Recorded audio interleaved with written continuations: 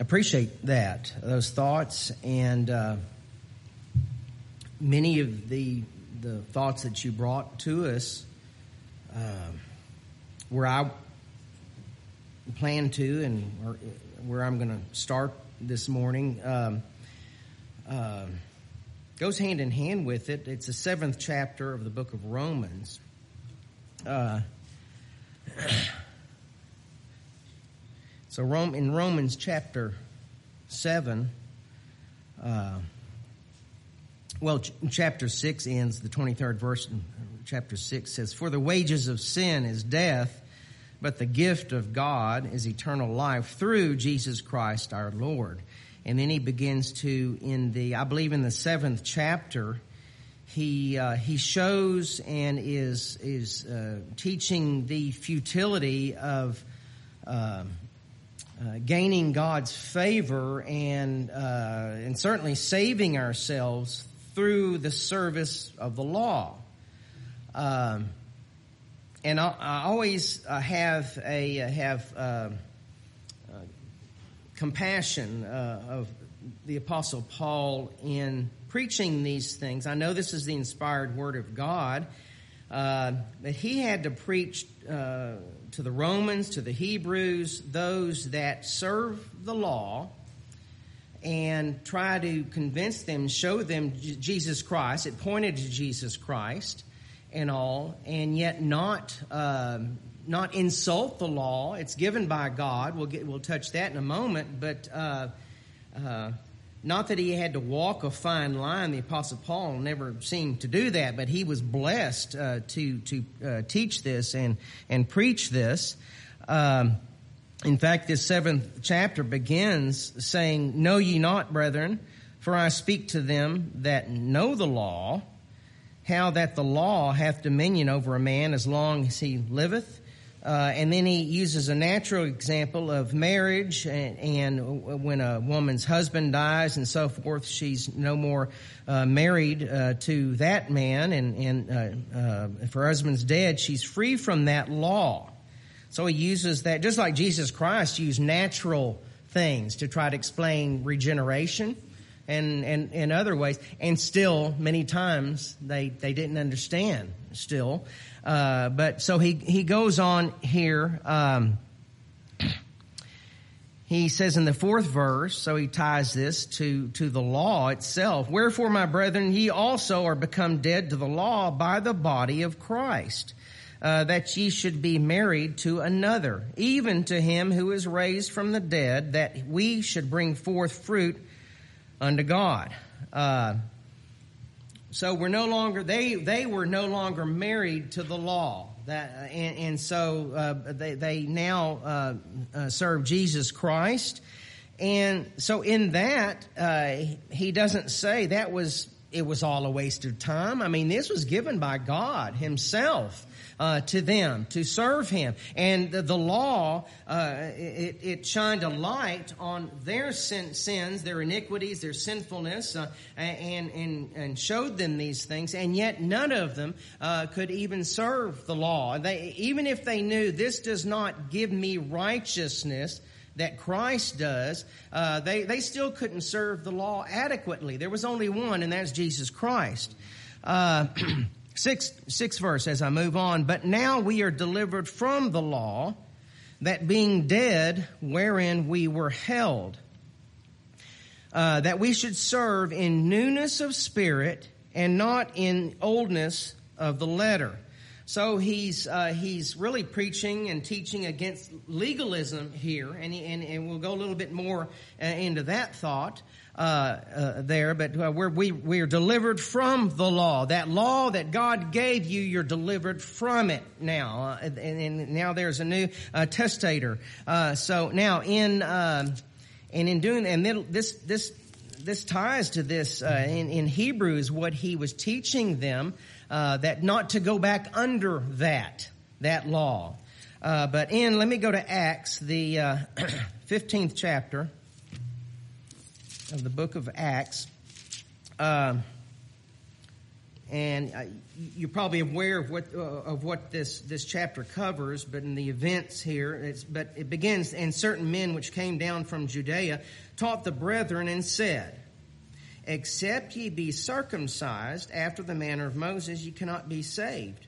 Whether they're talking saved here in time from something or saved eternally, either way, except you be circumcised, it can't happen. So they're already going back under the law, but just part of it. Just part of it. And then Paul and Barnabas had no small dissension and disputation with them. And then in the 5th verse, there rose up a certain sect of the Pharisees which believed, saying that it is needful to circumcise them and to command them to keep the law of Moses. So there is a problem here. They gathered together, the church at Jerusalem, and took care of this problem in the infant church, if you will. But it's worded, God words it so aptly here in the 10th verse of this 15th chapter of Acts. Now therefore, why tempt ye God to put a yoke upon the neck of the disciples, which neither our fathers nor we were able to bear? They're putting a yoke on them. Now this goes hand in hand with really today salvation by works. That you have this yoke put upon you that you have to do this, and this, or you cannot be saved. Just like they were saying with circumcision, you have to be circumcised under the manner of Moses, or you can't be saved. So this goes hand in hand. They put a yoke upon the neck of the disciples here, and the same thing happens today. We live under the grace of Almighty God and His love, and that He sent His Savior, His Son, to be our Savior and a Redeemer to save us from our sins, that we wouldn't have this yoke put upon us. So they believe, though, this here. Now, I'm going to jump to Galatians chapter 5 very quickly, and then go back to Romans. Galatians 5.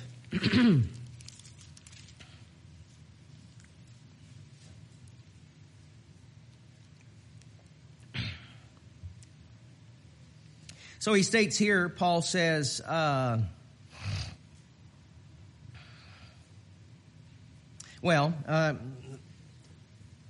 first verse says, he tells them, stand fast, therefore, and you can go back and read what it's there for, in the liberty wherewith Christ hath made us free. Don't take that yoke upon you. And stand fast in the liberty, the freedom wherewith Christ hath made us free.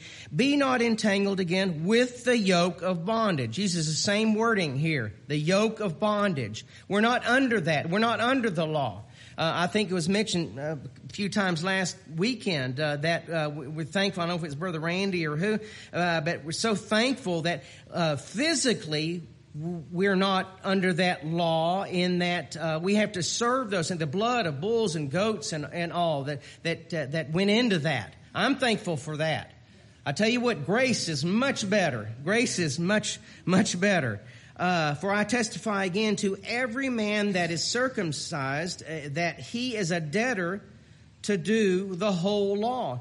So the Pharisees, that sect of Pharisees, was saying, okay, you have to be circumcised. And there were some other men there in the church at Jerusalem saying, you got to be circumcised.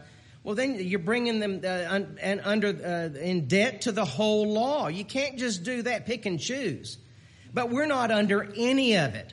We're not under any of that. We have the freedom, the liberty. We're standing now in the liberty wherewith Christ hath made us free. It says, so you're debtor to the whole law. 4th verse says, Christ is become of no effect unto you. That doesn't mean that if you do that now you have negated or nullified the work of Jesus Christ. No, in your actions you're saying, okay, I have to follow this. I have to be circumcised, whatever part of the law that they're choosing to follow. And it's as if Christ is of no effect to you. Yeah, and so it's either all or nothing there. Whosoever of you are justified by the law, ye are fallen from grace. So those that still thought that I am declared just, I am declared righteous because I serve the law correctly, and they would maybe say to a jot and to a tittle, and that's not true. They didn't do that. But he's saying, if you do that, ye are fallen from grace. Now, there's a very common phrase there, fall from grace. They're not saying that you fall from, and you're no longer saved by the blood of Christ. You're no longer a child of God. You've fallen from that grace. No, it's talking about here in time. You've fallen from that grace, that liberty wherein we live, we stand. So you lose that, and now you've got this yoke upon you, and it's not the one that Jesus Christ says, "Come all ye that labor and are heavy laden, and I'll give you rest. Take my yoke upon you and learn of me." His yoke is light. Well, it is, because it's grace. It's that you have none of this to do. But we'll see in a moment we do have some things to do. As I get it really to what the point I had, this is still kind of covering this law versus grace. Says, "For we through the Spirit wait for the hope of righteousness by faith. For in Jesus Christ neither circumcision availeth anything, nor uncircumcision, but faith which worketh by love." He's teaching him this thing and drawing it exactly to this law that they well know. The Pharisees certainly did. Paul did. I believe in his raising and his teaching. In the Sanhedrin and so forth, which he didn't just all of a sudden wipe clean from his mind. He still had that, and that gave him the tools, I believe, he needed to preach and to write these things to these people. That maybe Luke or Peter or Silas, maybe they didn't have that same insight, but God knew who he was calling when he struck him down on the road to Damascus. So I'll leave that now. Now back in chapter 7. Kind of shifting gears here. In chapter 7, but farther along in the 14th verse, he says, "For we," Romans chapter 7 again, "for we know that the law is spiritual." Paul's not saying that it's not. It's from God. That law was from God and is from God. Now it's written in our hearts. We have it written in our hearts. We don't have to look at tablets of stone. But we know these things. But then he says, "But I am carnal, sold under sin." The problem wasn't the law, it was us. It was them. It is the problem. God's law was perfect. And you see that, you talked about that scarlet thread and then that interwoven tapestry and so forth, and that law and how it all worked together and pointed to Christ, as Brother Roger said. Amen that. So the law is spiritual, but I am carnal, sold under sin.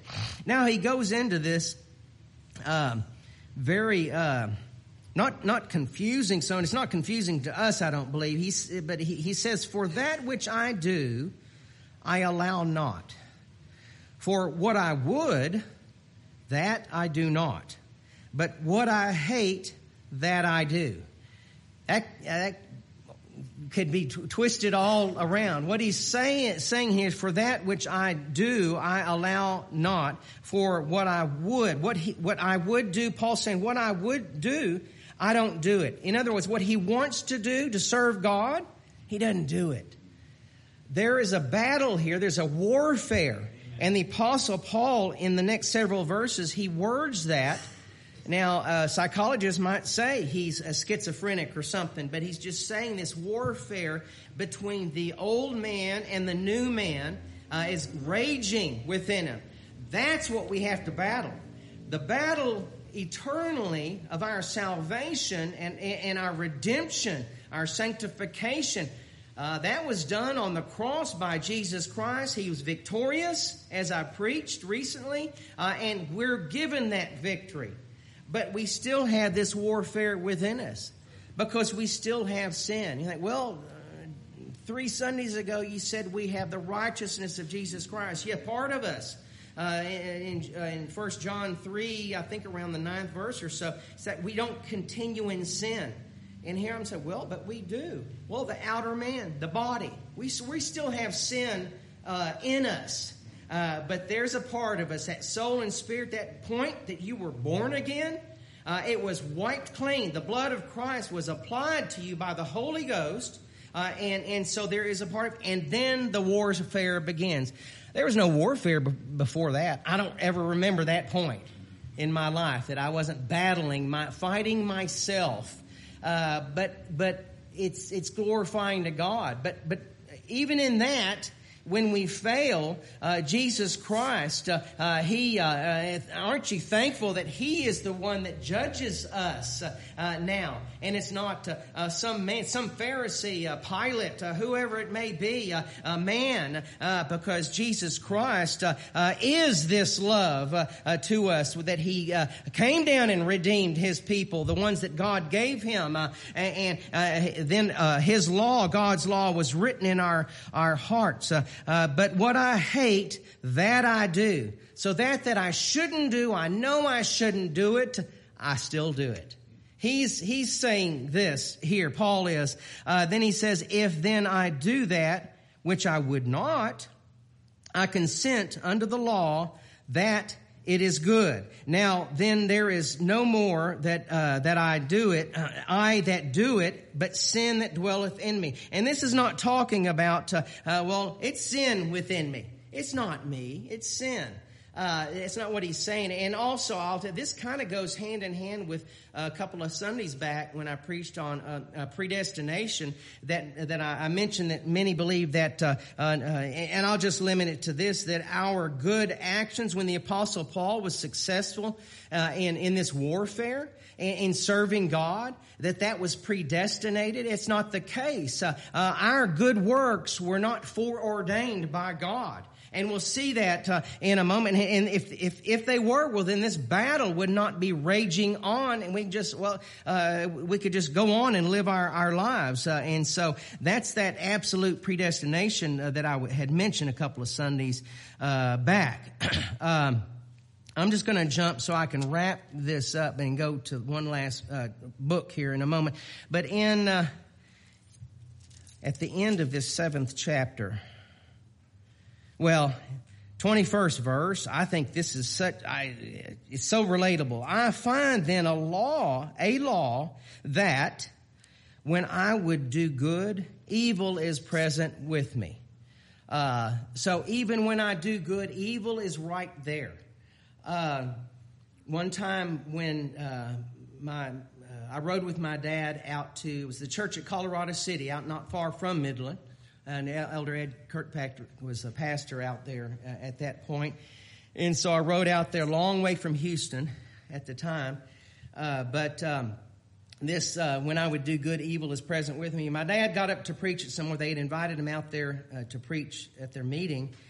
And so he got up and preached, and he made this statement and said, all the way up here, I'm riding along, and maybe it was this very verse that he read. I don't remember. I'm like Roger. I don't remember all the sermons and the details of everything. But he said, but you know what? Satan was right there with me the whole time. And I thought, well, I was the only other one in the car with him. And so Brother Ed got the biggest kick out of that. Ward, you were the one in the car, and he still smiles to this day when he brings that up. But Satan was right there with him. When I do good, evil is present with me. Because I tell you what, evil, wickedness, Satan does not want us to win this warfare. And no matter how much I win or lose in this warfare here, my surety is still Jesus Christ, the Son of God, that we we have that prayer. We're preserved, by the blood of Christ in that. But we still have this warfare that Paul's talking about here. But then he goes on, for I delight in the law of God after the inward man. And maybe sometime I can talk more about this inward and outward man the old man and new man, that new creature that's created when you're born again, and that warfare begins against the old man, the old creature. Then he's talking about the inward man here. So then he says, but I see another law in my members, warring against the law of my mind, and bringing me into captivity to the law of sin, which is in my members. It's right. This sin is still within us. Then he says, "O wretched man that I am, who shall deliver me from the body of this death?" So he asks a question. Now, as the 7th chapter ends, there's an answer here. I thank God through Jesus Christ our Lord. So then with the mind, I myself serve the law of God, but with the flesh, the law of sin. It's still there. This warfare is there. And it is. It's like we're battling ourselves. Now I'm going to jump to Colossians, the 3rd chapter. And if there is a set of a few verses here, keep trying to grab that glass. A few verses here that prove that the Apostle Paul did not believe or teach or preach absolute predestination, that all of our good acts were foreordained by God. Well, these are the verses. And I won't read all of the verses in their entirety, but it's like the first verse down around the 17th or so. But he begins by saying, if ye then be risen with Christ. Okay, so if you're a child of God, he's not talking to someone who's not a child of God. Well, this would be just a mess and foolishness and confusion to them anyway. They'd scoff at it, to those that are not born again children of God. So if ye then be risen with Christ, you were represented on the cross. If that be the case, seek those things which are above. Why would he have to tell anybody that if your good works were already foreordained by God? And he said in Romans chapter 10, my heart's desire and my prayer for Israel is that they be saved. From what? From their ignorance. Brother Philip mentioned that verse there in Hebrews that Brother Roger went to, that lay aside every weight that you're carrying, and the sin, singular sin, which so easy besets you. And that's he says that's the sin of unbelief. Well, unbelief could be these guys saying, well, the Pharisees and the others there in the church at Jerusalem say, well, you have to be circumcised to be saved. And so that's unbelief in Jesus Christ. You're putting him back on the cross there. So anyway, so seek those things which are above, where Christ sitteth on the right hand of God. So a second thing here, set your affection on things above, not on things on the earth. That's helpful. You know, there are many places that teach us how do we battle and how can we be victorious in this warfare that we're fighting. So this is one of them. Okay, set your affection on things above. And, you know, sometimes these things to me, if you think, oh, this is difficult to do sometimes, because I set my affection on things on the earth. And so it's difficult. But everyone battles the same things. Nobody is in this alone. No one. We all battle this thing. And so it is. But we can do this knowing that Christ sitteth on the right hand of God because his sacrifice was accepted of himself. Then he says, for ye are dead to sin, and your life is hid with Christ in God. Then he's in the 5th verse. Here's another thing. Mortify, therefore, your members which are upon the earth. And he lists these things, fornication, uncleanness, inordinate affection, evil, concupiscence, the covetousness, which is idolatry. So he lists these things, and he says, what does he say about those? Mortify those. Just kill them, put them to death. Again, this can be so difficult, but there are blessings in it as well. I was thinking this morning, in many things that I experience, if I did not have that peace that God gives us, I couldn't make it. I'd be more confused and chaotic in my mind than Paul was in the 7th chapter of Romans.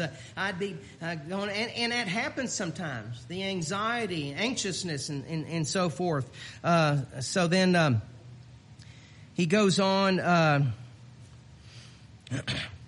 in the 8th verse, and here's something else. But now ye also put off all these things.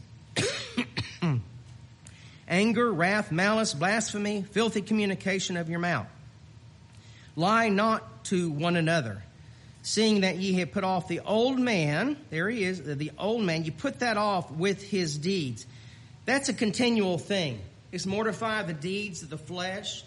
You don't do that. I didn't do that, last Thursday, and now, it's done forever. It's constant. You got to mortify the deeds of put off these things. And then, that doesn't sound like too much fun, too enjoyable. But in that, we're blessed. In that, and God is glorified. You want to know your purpose in life? It's to glorify God in whatever we do. That's what we're to do at any time. And so already, and then making that statement, then I fail at that.